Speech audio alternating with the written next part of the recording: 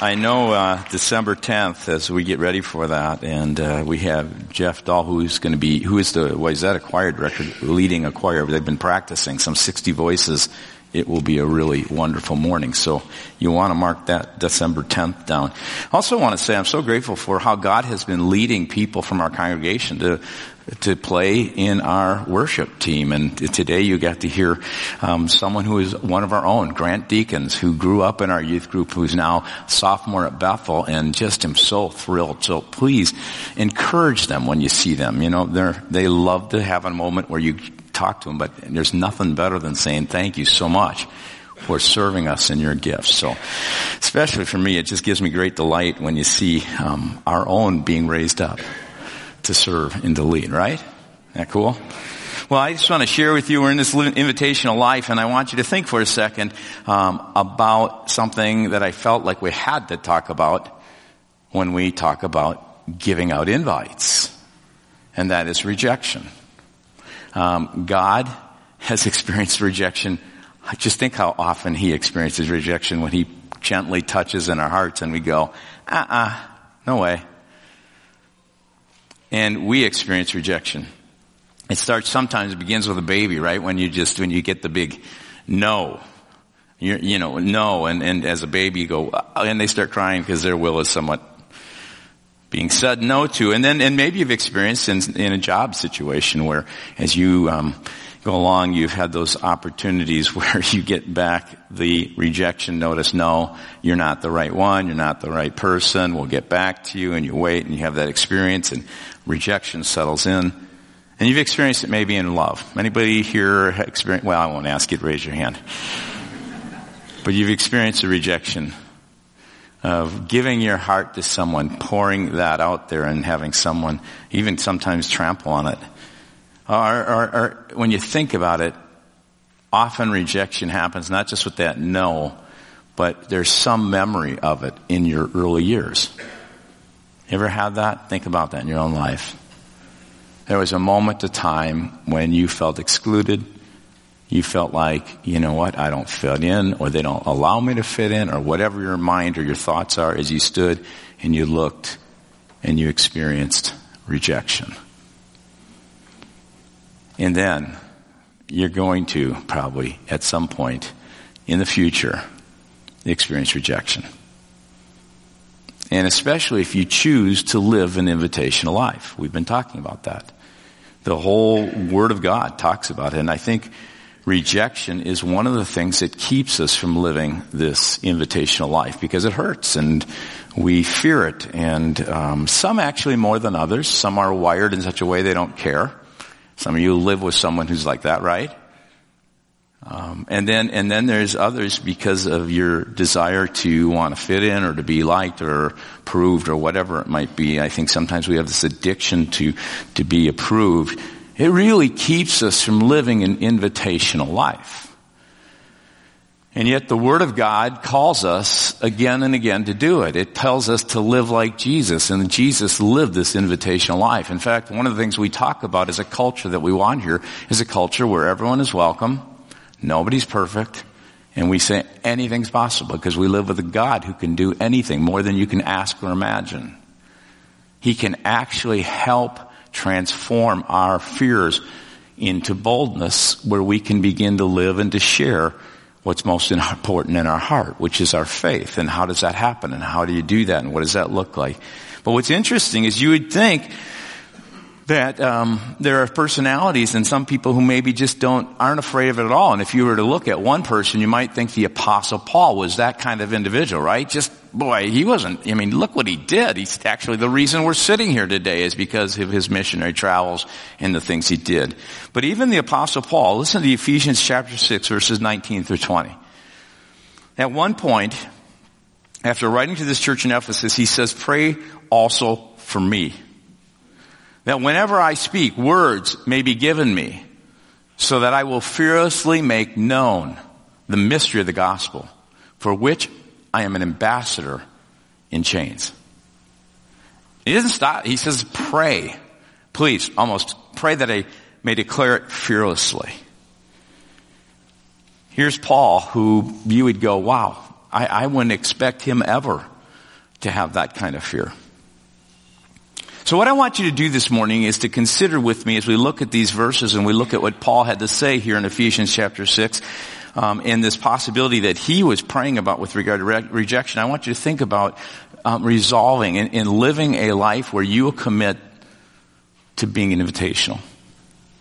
We've gone through this series and we've looked at a lot of different things around living the invitational life and what it means and what it's like. And it doesn't mean that you kind of pull everybody up and you kind of say, you need to know about Jesus. It means living this life where you are expressing your love and your character being changed so it's attractive, that your light is shining before men so that they will look at it and give glory to God in heaven.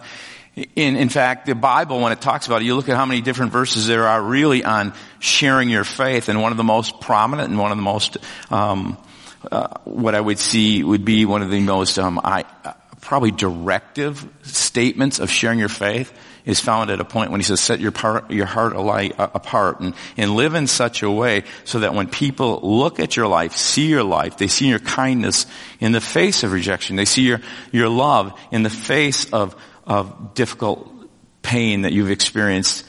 They see your life when you're going through something that's heartbreaking. And they see your faith and they say, why? Would you give me a reason? And that's this invitational life.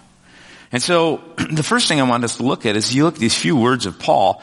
I want us to be really aware of this idea of rejection. If you choose to live this, you can expect to be afraid. Okay? If you were to paraphrase the two verses that I read of Paul, it's really pretty simple. You can say it in just a few words. Pray for me, I'm afraid. That's what he says. Pray for me, I'm afraid. As he closes his letter to the people of Ephesus and he's writing to this community of Christ followers there, it's interesting. He is closing it here in chapter 6. In verse 10, he says, finally be strong in the Lord and in his mighty power. Put on the full armor of God. When you get dressed in the morning, recognize that you're going into a spiritual battle. Every day you go out, there is a spiritual battle. There is someone fighting for your heart. But live in such a way that you put the armor and all that you need defensively and even offensively. So it takes the sword of Spirit, which is the Word of God, which resides in your heart. And go out and face the day. And live invitationally. And I love it because he says all this stuff. And then he says, I'm going to do the same, but pray for me because I'm scared. I am afraid. And what I think is interesting in this passage of Scripture is he says clearly this is not just a human thing. This is not just a battle between flesh and blood. He actually says it's against the powers of this dark world and the spiritual forces of evil in the heavenly realms. Ephesians 6:12. Living an invitational life, he says, is not a natural thing. It requires the supernatural activity of God. I mean, see, if this was a natural thing, it would be so easy, wouldn't it? I mean, how many people tell you some of the craziest stories that have no scientific verification at all, right? How many people have no problem just to naturally start saying, the other day I was reading about these UFOs and how they landed in such and such a place. And no one goes, oh, you're really bizarre, weird. Or, I was doing some study on Bigfoot, or the Loch Ness Monster. You name it. People have no problem talking about such things. Or they'll come with you with the latest thing, it's something free with regard to food. I don't know what it is, but it's the latest thing. And there may not be verifiable proof yet, but they have no problem talking about it. But just talk about Jesus. Why do you think it gets tough to start talking about Jesus? Why does fear go up? I mean, seriously, I want you to think about that for a moment. Paul was really clear. He expected to be afraid because he knew that living this invitational life invited a spiritual battle. And it was more than just a human thing. Because every one of you know what it means to be able to talk about something that might be a little bit strange, But when it comes to talking about who you really profess to love and follow, it becomes difficult. And so knowing this, Paul asks for prayer. He's not only afraid that he might miss some opportunities, but he actually follow through on some that come his way. And this is the same Paul. So you got to get a picture of this Paul. The same Paul who at one point wrote to the followers of Jesus some of the most fearless things he did. At one point he was talking to this church in Corinth, the followers of Jesus in that place, and they were starting to say, well, I follow Peter, and I follow Paul, and I follow this person. There were people who were coming in, and they were other people that are not even named, who were boasting about all the things they did to serve Jesus. But they were actually leading this people astray. But they were saying, we have more credentials than Paul. And they start listing them all. And one of the credentials they listed was they started boasting about all the things they did for Jesus. And so Paul, at a certain point in 2 Corinthians chapter 11, he writes, they serve Christ, but I served him far more. And then in a little parentheses, he says, have I gone mad to boast like this? I've worked harder, been put in jail more often, been whipped times without number, faced death again and again and again. 5 different times the Jews gave me their terrible 39 lashes.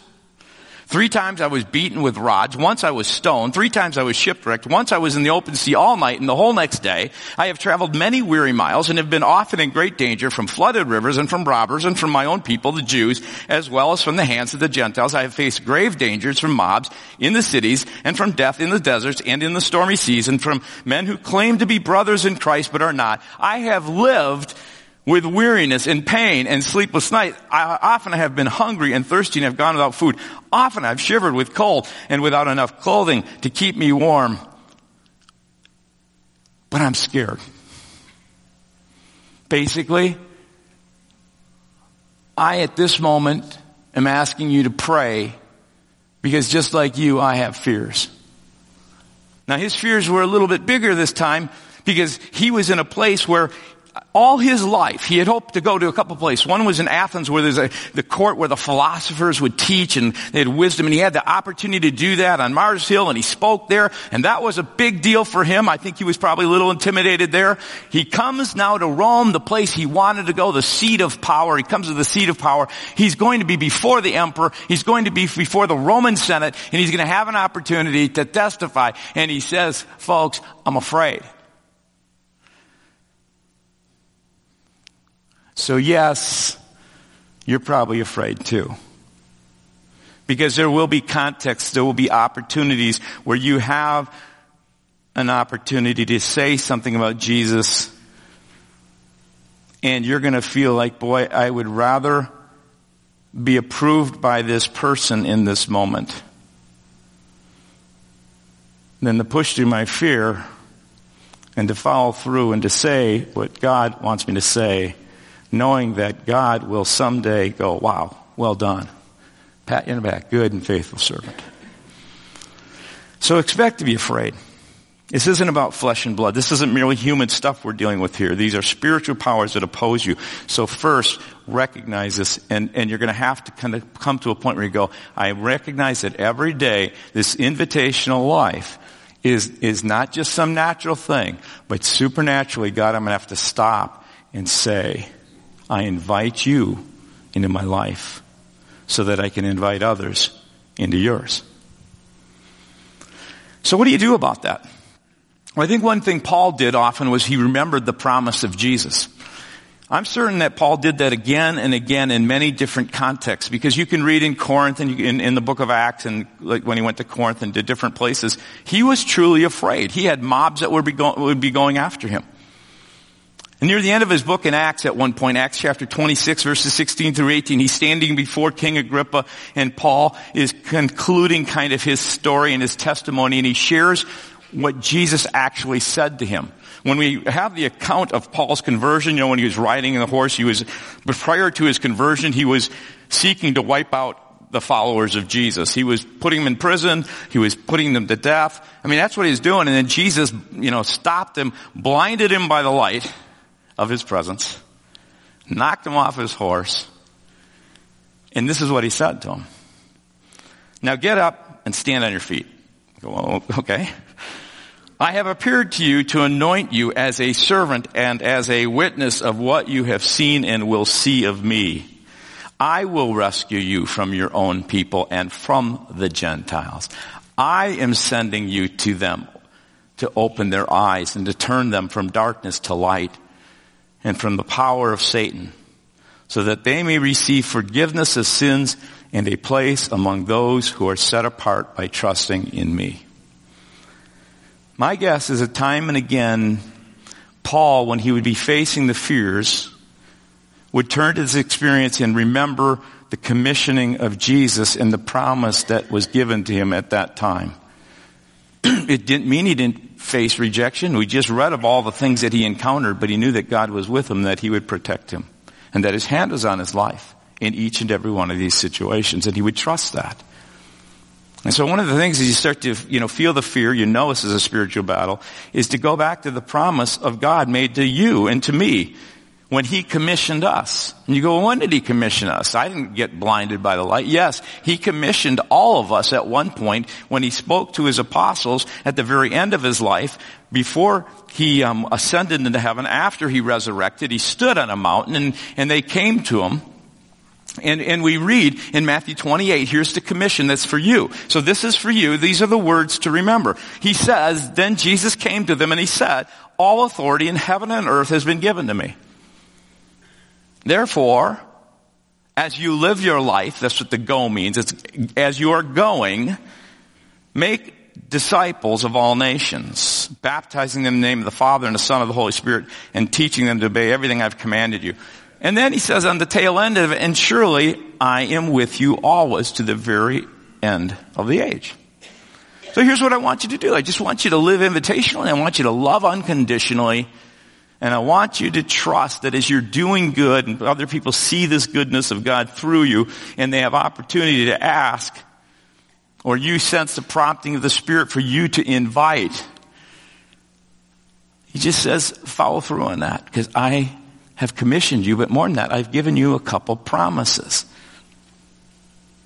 He says invite people, and here's what's interesting. On each side of the commission, on the front side and the back side, he gives two promises. He says, here's some assurance that if you choose to live this invitational life, knowing there'll be a spiritual struggle, and when you're paying attention, someone either asks you or you're prompted to do an invite or to somehow engage in conversation, I want you to remember my words and the promise of my words. I've commissioned you, and I've given you these two assurances that will calm your heart in the moment.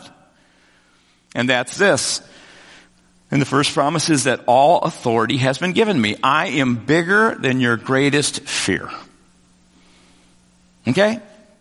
Whatever you're fearing right now, whatever rejection you might fear, here's the second thing. I'm with you. I'm with you always. Even when someone rejects you. So he gets it on both sides. I'm bigger than your greatest and your biggest fear because I'm the highest authority. Basically, I'm the Supreme Court. Ever had that situation where you haven't been experiencing justice or things aren't going your way, but what you don't realize is that someday God will act on your behalf because he is the Supreme Court. He's basically saying all authority has been given to me for you. And then the second is you just need to know that I will be with you in this. So expect to feel some fear, Paul did. Remember the promise of Jesus. He's in charge, bigger than your greatest fear, and he's with you in that moment when you are being prompted. And then this is the third thing I want you to think about, because this is what is in the words of Paul. His prayer is a resolve.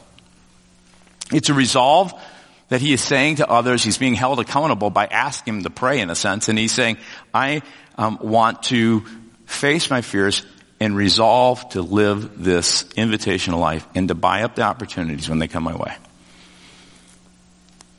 And this doesn't just happen, folks. This is a choice that I want you to think about this morning. I mean, my desire would be, as you would leave here, you would maybe choose again, or maybe choose for the first time. And just say, I am asking for prayer because I want to live an invitational life. It requires a choice. Look at what Paul says. Pray also for me that whenever I speak, words may be given me so that I will that I will choose to fearlessly make known the mystery of the gospel, for which, and then I am an ambassador in chains. He's saying, you know what? My life is about representing Jesus. So no matter what the circumstances that I am in, whether I'm in chains or not, whether you're in whatever circumstance, you are representing Jesus. And then he goes on, he says, pray that I may declare it fearlessly. And then he adds a little word, as I should. Because I was commissioned, and so are you commissioned. So what are you going to do about it? There's definite steps, I think, that are helpful. And I'm going to just share some of these, what I hope you might think is practical steps. And the very first step is this: you have to be willing. Heck, in anything, if you're not willing, it's not going to happen, right? You have to say, okay, God, I feel the conviction of your Spirit. I feel you prompting me even now in this moment. I maybe have felt it now for a couple months or so, that you have been speaking to my heart about this. And so to be willing is just basically to say and to pray, Jesus, I will follow you in this. And today I resolve to be a witness to your love and goodness. Today I resolve to be an ambassador in whatever experience or circumstances I am to others of your love and goodness.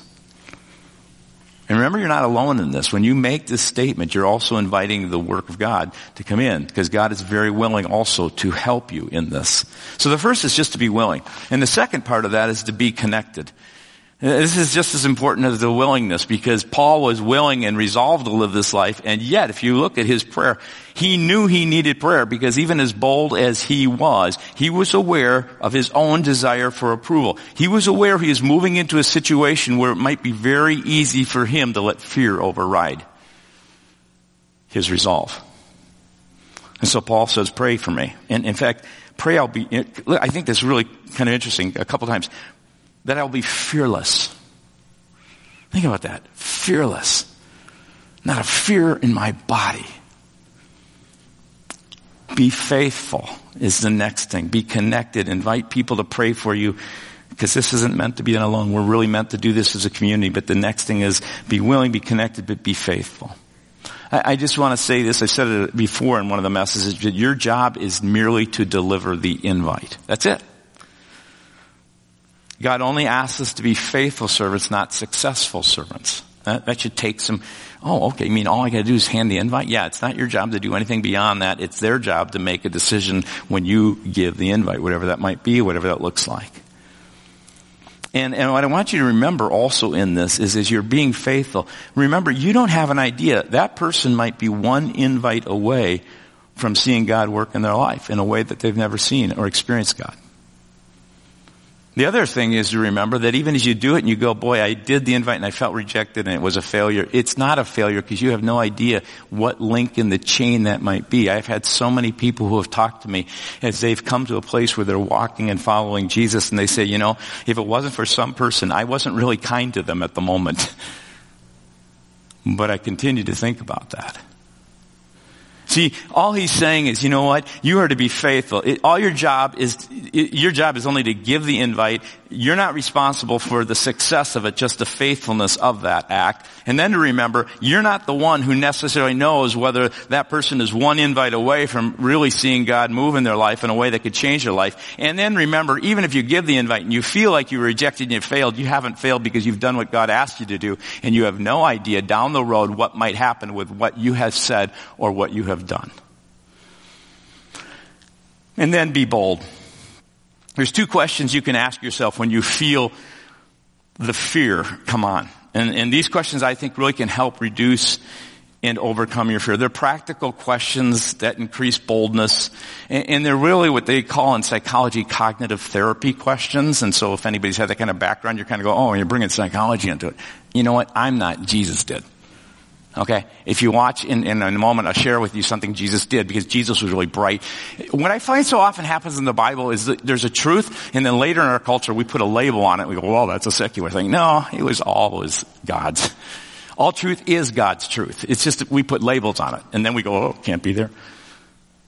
And so here's two questions that I encourage you to think about. The questions that will really increase your boldness. And the first is this. When you start to feel the fear, you say, I'm willing, I'm connected to other people, they're praying for me, I'm going to be faithful, God, and I'm going to do it, and now I'm going to be bold. And here's what can reduce the fears. Ask yourself, what's the worst that can happen? Think about it. Before you do it and you're rehearsing your mind, oh boy, in Luke chapter 10 verses 4 through 10, Jesus does this little cognitive reality therapy session with his disciples. He says in verse 4, I'm speaking to you as dear friends.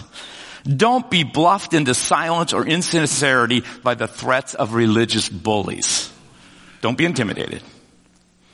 True, they can kill you, but then what then can they do? There's nothing they can do to your soul, your core being. He says, so basically, the worst they can do to you is kill you. You go, oh, that's really bad. That's not what I want. Forget this invitation to life stuff. But then Jesus points out what they really should fear. Okay, I got you on this fear, but here's the one, out of the two fears, man's approval or God's approval, I want you to seek God's approval. Because listen to what he says. Save your fear for God, who holds your entire life, body and soul, in his hands, who actually has the power to cast your soul and body into hell. That's the worst fear. And then I love Jesus. He's so wonderful. He's so kind. He's so brilliant. Did you know Jesus is really brilliant? He is, because he's God. Anyway, he at a certain point now, he's got their attention. He goes, what's the worst that can happen? And they go, well, I could get killed, but that's not really the worst, because now if you're going to really fear man, but if you fear God, God could do something worse. And then he goes, and I love this, he just says in verse 6, and you're kind of going, where's he going with this? What's the price of 5 sparrows? Anybody know what it is?